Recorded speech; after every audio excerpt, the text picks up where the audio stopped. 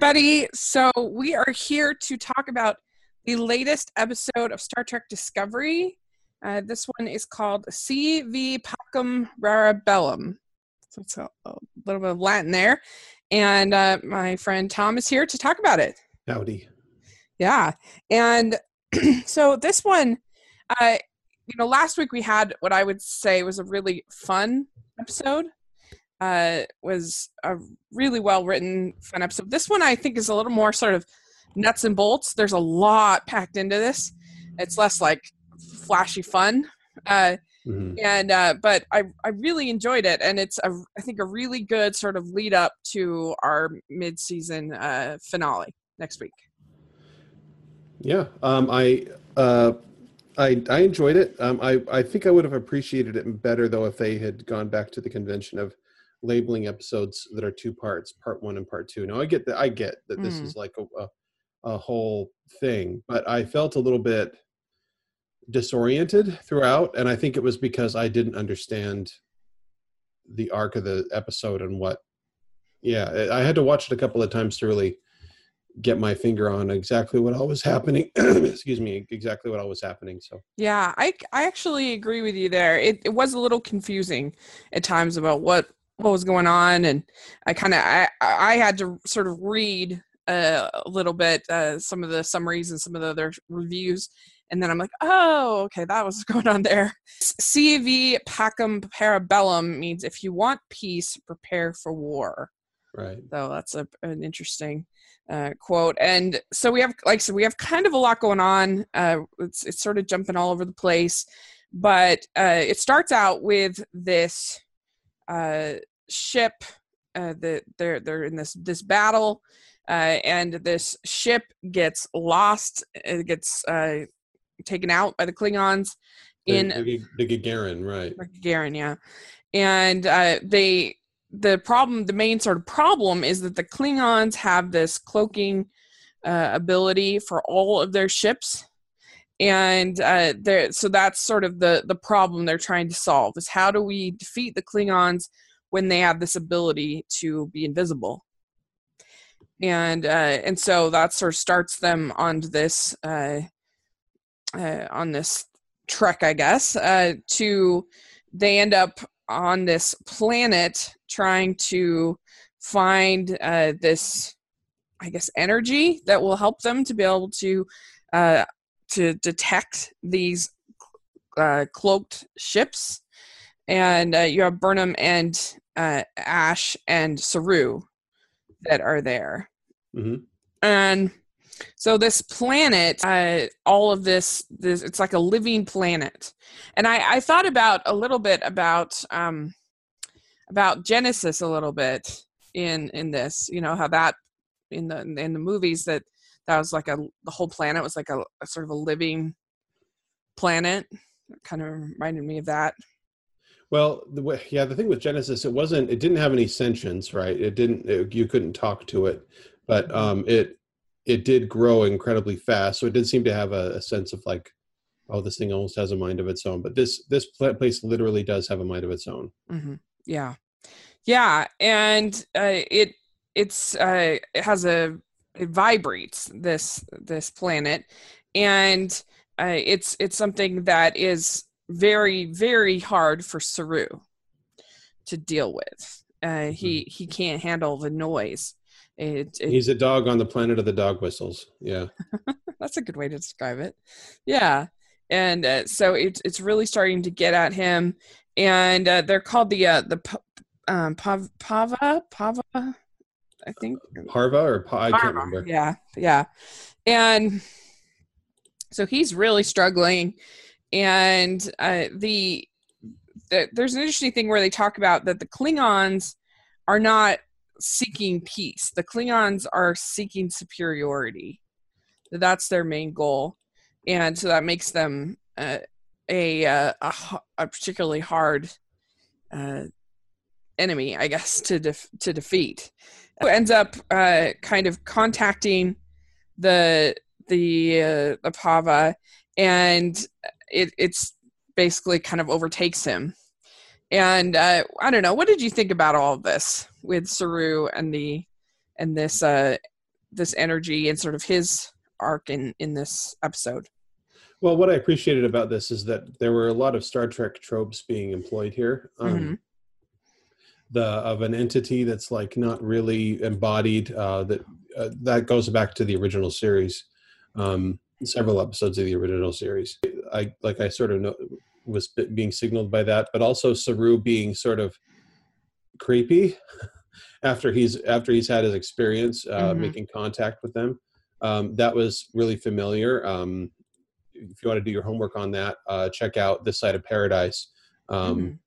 Where they go to this, it's an episode where they go to this planet where there's a colony that's about to be exposed to deadly radiation, or that's being exposed to deadly radiation, and they need to be evacuated. When they get there, they find that everybody's happy and everything's fine. And radiation? What? We don't need to worry about that. These spores protect us, and the spores make you kind of happy and goofy and spacey. And Spock gets a hit of it, right? And that's when things really hit the fan. And Spock suddenly becomes happy, spacey, goofy, hippie Spock. Even falls in love, right? And so I've been trained by Star Trek to not trust someone who comes back saying, "Oh, everything is so groovy." Right. Star Trek has sort of set us up to distrust that. And actually, I think they're playing with that here, both with Stamets to some extent and with and this episode with Saru. Yeah, I really liked I wrote down some dialogue they had between him and Burnham. Burnham says, "Is this what harmony and balance looks like?" Which I thought was interesting. And he says, and Saru says, "You've taken everything from me. You won't stop taking." So I thought that was interesting. Sort of this resentment that he has for Burnham, and that she in his eyes she's a taker of peace and a taker of, and then Burnham says, "I would give anything for a millisecond of peace, but until the war is done, we can't have it." And trying to kind of cling on to this feeling he has, where it's sort of an idealism versus realism kind of thing, which is a very Trek sort of thing. And yeah. Excuse me. Yeah, no, that's true. You're bringing up a good point.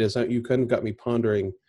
Okay, so what is Burnham's nature? Well, the thing is, Burnham didn't understand herself in the battle of the binary stars. She didn't understand what she was capable of, and she didn't understand what her motivations for things actually were.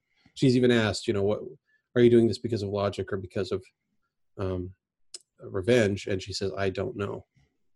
She really doesn't know. She doesn't know herself, and she's not paying attention to the little things. And so, unfortunately, sorry, Saru, but imperfection is going to doom harmony. The small imperfections magnified across a whole network are disasters.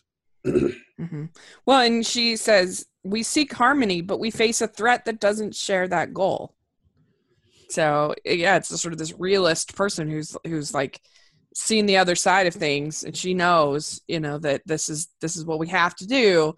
But she wants she wants harmony, she wants things, but she has to be a realist versus the idealist who is hopeful to not have those painful experiences. So it's an interesting thing, and it's also compounded by, I think, an interesting subplot or thread of this episode, where you have sort of the realization, or Burnham, the realization that when the war is over, she has to go back to prison.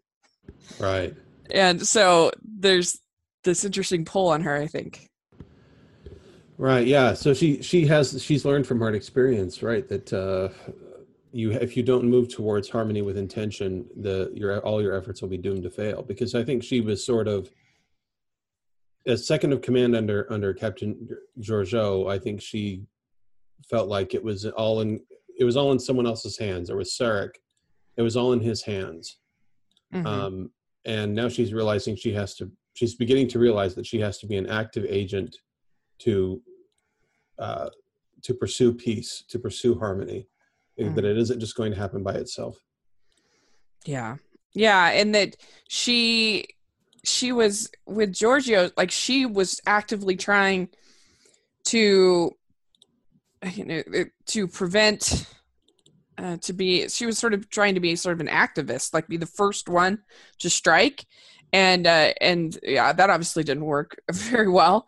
But, so now it's an interesting sort of perspective of, well, you got to kind of finish it off. But here she's got this two sides of her, because when it does finish, when it's over, she has to leave Discovery. So I don't know. It's an interesting duality that they have going on with her character, I think.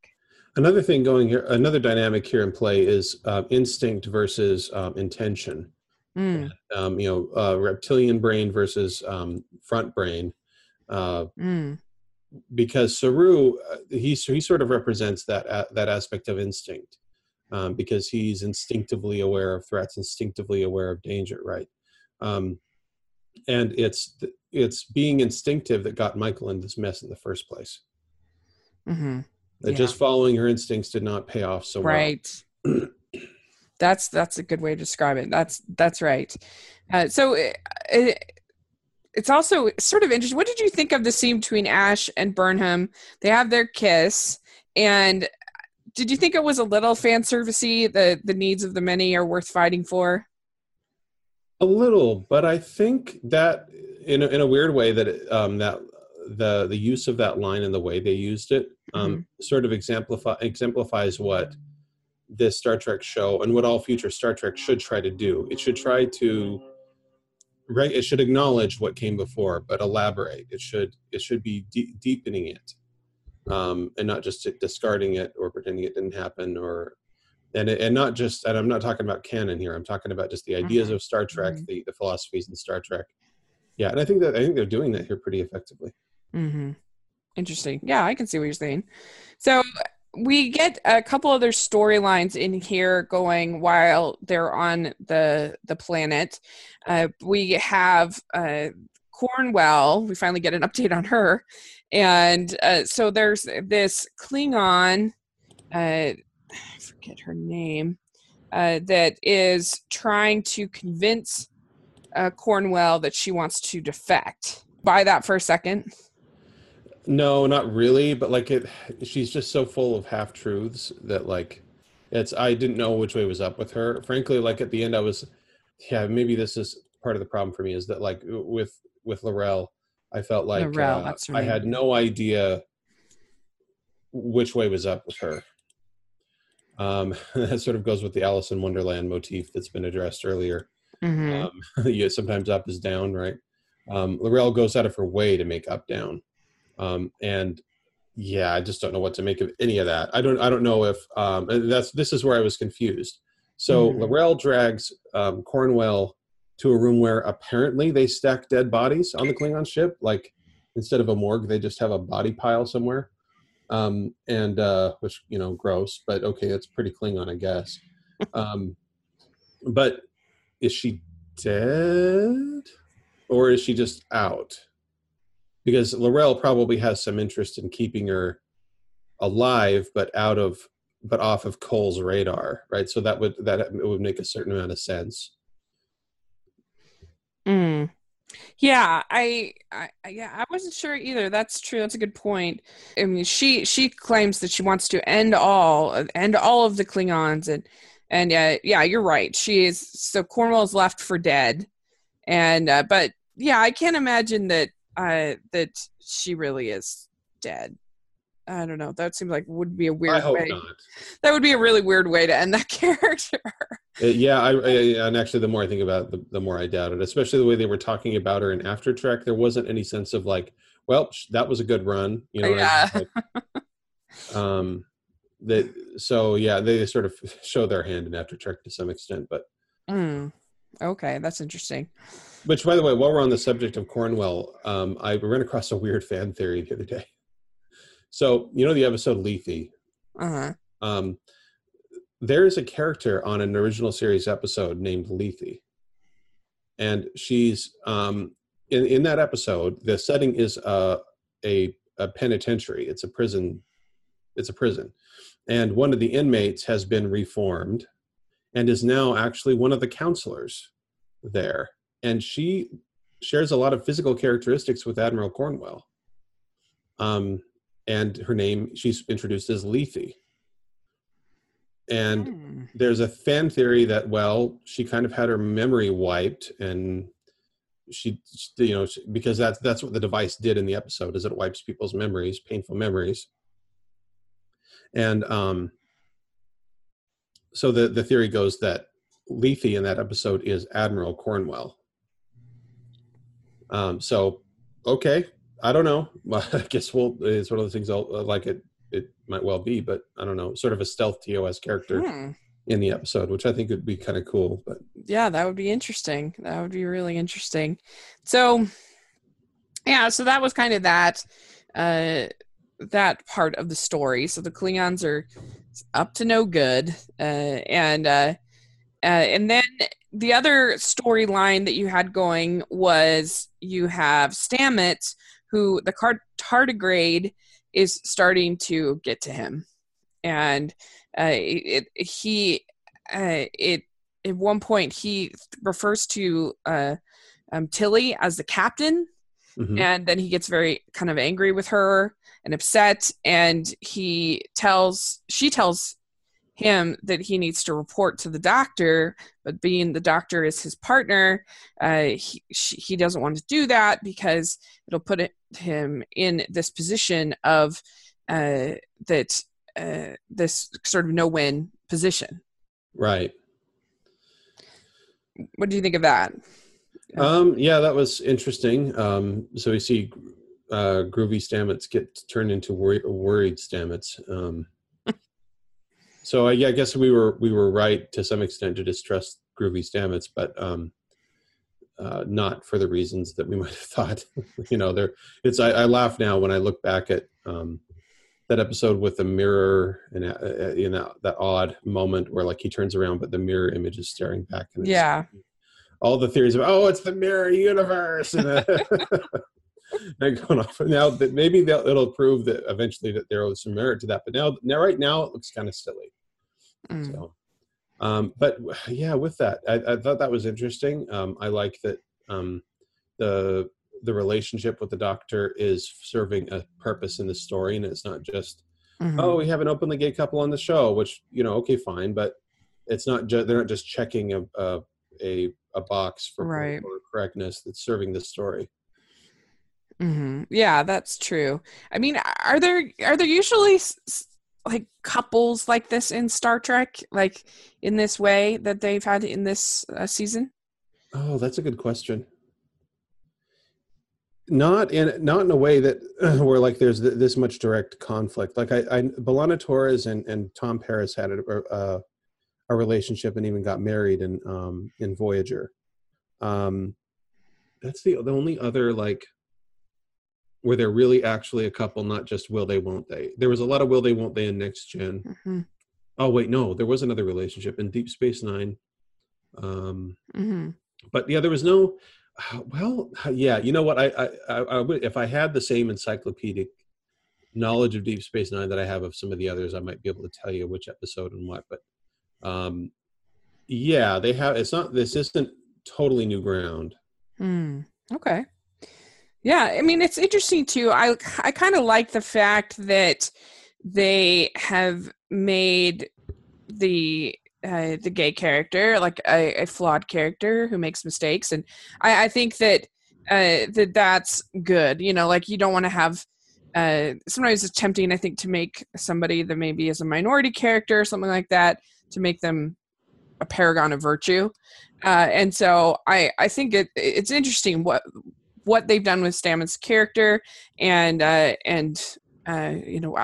really don't know exactly what's going to happen. I feel like there's a lot of interesting things they could do with it. So I'm really curious to see what happens in the next episode and even continuing on to the rest of the season. Exactly. I could see him going I could see him, it being affecting him and not in, I don't think he'd go evil, but like it's sort of a bad side of him coming out. I could see him I know I could just see a lot of different things kind of happening in this next episode with him. Yeah, I like that they really seem to be going out of their way to test these characters and push them to their limits. Yeah. And it's good to see. Yes. There's like this transmitter that's part of the planet itself. And I thought that the whole sort of the design of the planet was pretty cool. And I think just the production values once again are just so strong in this show, and it just looks cinematic in a way that is very impressive, I think. And this just felt very immersive, and you really got the feeling of this I don't know, this planet. I thought it looked really cool, and I thought it was cool the way this transmitter, like it was like part tree and part like I don't know, part electric.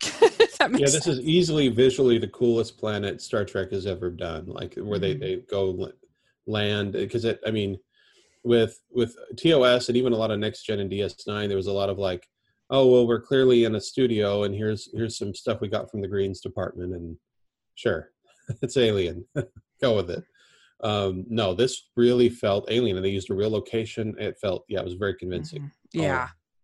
Yeah, and so Burnham tries to set up her like transmitter there to try to contact the Discovery to try to get help, but then there's that's when Saru comes back, and I really liked. He said, "We are born afraid, us Kelpians. My whole life, I have never known a moment without fear," and I don't know. I just thought that was interesting because he hasn't seemed like a really fearful character up to this point to me. Right. Yeah. I think if you live in that feeling at all times, you'd have to function. Mm-hmm. Yeah. Well, and I think because he says that the Pava took away his fear, and that was just like an incredible experience for him, and that he talks about the freedom that he feels, and so it may be the kind of thing that you don't sort of realize what's been wrong until you're free from it. Yeah. Kind of used to it, and then it almost becomes sort of intoxicating, this new sort of feeling that you have. Yeah, I can identify with that. Like if you've got pain that's been persistent and then it suddenly goes away, or I had my ears cleaned out once. And suddenly I was hearing the full range, and it, I can identify with that feeling, but like there's something oddly kind of simultaneously humorous and heartbreaking about his reaction to coming out of that, and his reaction to Burnham, like, you were a monster. Like I couldn't help but laugh a little bit. Like his bitterness towards her, but at the same time, like well, okay, get it, buddy. That would suck. Yeah, it was a very relatable moment because I don't know. You just think that when you're used to a certain, I don't know, a certain type of control or a certain type of behavior, and then you get to experience something new, or the sort of the other side, it can be a very exhilarating thing. And so I can imagine how he would feel, especially when he's basically kind of under I got the feeling that like the way that he would breathe it in and everything, that it was also there's some kind of chemical control that this planet is having over him too. So ooh, that's an interesting thought. Seemed like to me. Yeah, no, that's a very interesting thought, and we may not be wrong yet about the planet being sinister, or having some sort of weird sideways intent, because it's not over. The story is not finished. Yeah, and there's a scene where L'Rell in the Klingons, she tries to align with Cole, I think it is, and but he detects that she's lying, that she's not being real with him, and so there's sort of a scene there, and for me that didn't quite play the way they meant it they Mm. intended. I think I was quite confused by, oh, he's painting her face. She's in, right? I think Yeah. he was thinking the same thing. But then he says, "Okay, you liar, go away. We're gonna have our way with you." And I was like, "Wait, what? Like, so why did you just paint her face? Like, you know what I mean? It felt like um, giving someone the Medal of Honor and then giving him a dishonorable discharge immediately. Like, it just made no sense." But in this, I guess you could see it from the point of view of like, oh, he was marking her, or something like, like it was supposed to be humiliating. Mm. Yeah, uh Establish dominance by painting your enemy with your colors and then dismissing them, or I don't know.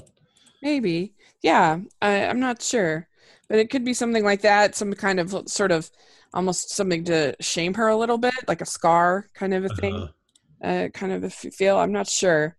But let me see what happens with her, with Cornwell, if Cornwell, uh, you know, was is really dead, I guess, and what happens with this cloaking device if they're able to really use the sonar to the Pava as sort of Pavo as sonar. I don't know. It'd be interesting to see what happens. Uh, Yeah, the but way it's kind of looking is it's sort of right now. It sort of resembles two original series episodes where very powerful alien forces interfere with Klingon Federation conflicts and mm, either and cause peace to happen for some reason. Like it's a mm, very ham-fisted like, uh, why are you fighting us? You guys shouldn't be fighting each other in the first place. What's wrong with you? And then the moral of the story is, oh, of course we shouldn't fight, right? Where you kind of have this alien, all-powerful alien who steps in as a parental figure and stops the fighting. It's shaping up to remind us of that, but knowing Discovery, they're going to take it sideways. They're going to take that and do something. It's not going to be that. mm-hmm. Yeah, interesting. That's basically what the IGN review. They gave it an 8.5. They liked this episode pretty good, and they said that CV Pacum Parabellum is a very nice mix of old and new Star Trek styles, taking the Klingon War arc and all the attendant drama of that situation and grafting on to it a planet-based story that is about as TOS Trek as it gets. Mm-hmm. It all managed to set up next week's mid-season finale as well, though the episode does suffer from some confusing Klingon threads that hopefully will be cleared up soon. So basically the same with I think as we feel. I'm glad I wasn't the only one confused because I felt dumb. But no, you definitely weren't. And our grumpy friend over at Forbes was less grumpy than maybe some of them. He says jury's still out on this episode, according to him. Which clearly that's probably the best you could expect from him. Yeah. I love you from him. Yeah. He says, I liked the overwhelming power associated with the cloaking device as it really would be this much of a game changer. I loved the character development of Saru, and I think the ethical questions being raised are interesting, although I'd like to see them addressed more directly. But perhaps that's me wanting a throwback to the bygone eras of Picard and Sisko, and a show that demonstrates rather than alludes to these issues. So he says, for what it is, the 8th episode of Star Trek Discovery sets up an incredible battle very well. The next one will be for all the marbles. So there you go. Yeah, I'm excited. Are you excited for the finale? Yeah, I'm looking forward to it. Look, and now that I sort of see what they've been setting up here and what they're trying to remind us of, I'm going, oh, what are they going to do? What are they going to do with this?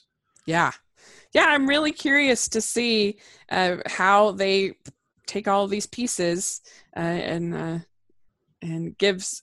I'm sure it'll end on some degree of a cliffhanger, but hopefully we get some answers also. So I'm looking forward to it. And I don't know. Do you know when it comes back? Is it like, I assume?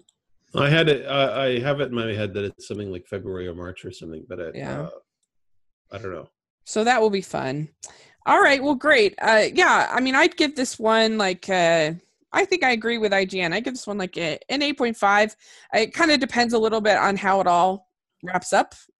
Yeah. But as a first half, I really enjoyed it. I thought that I think it's Doug Jones, I think is his name, with the shrew. I thought he did an excellent job in those scenes. I just like that they're finally acknowledging the fact that Burnham has to go back to prison. There's that's sort of a weird duality of war and almost not wanting the war to end. Like, how can she keep herself from having that feeling? It's kind of interesting, and I kind of like that they acknowledge that in this episode. So. Well, I think that shows that there is something really beautiful and noble about her spirit, in the sense that she's not in it for some prize, right? She doesn't have a heaven waiting for her on the other side of this. All she wants is peace.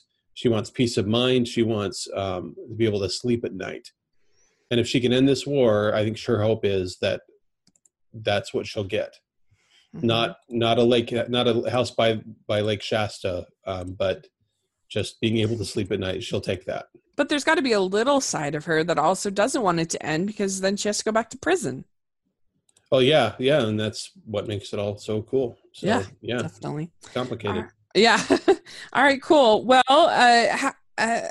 sorry. Well, we'll look forward to talking next week. And so where can people find you? My main Twitter feed is at Elmano Robato. And if you want to look in on my poetry collection about Disneyland in progress, I've been posting photos of Disneyland and samples of my poems on at Happy Place Poems. So thank you. Awesome. Yeah, we'll have links for all that in the description section. You can check it out.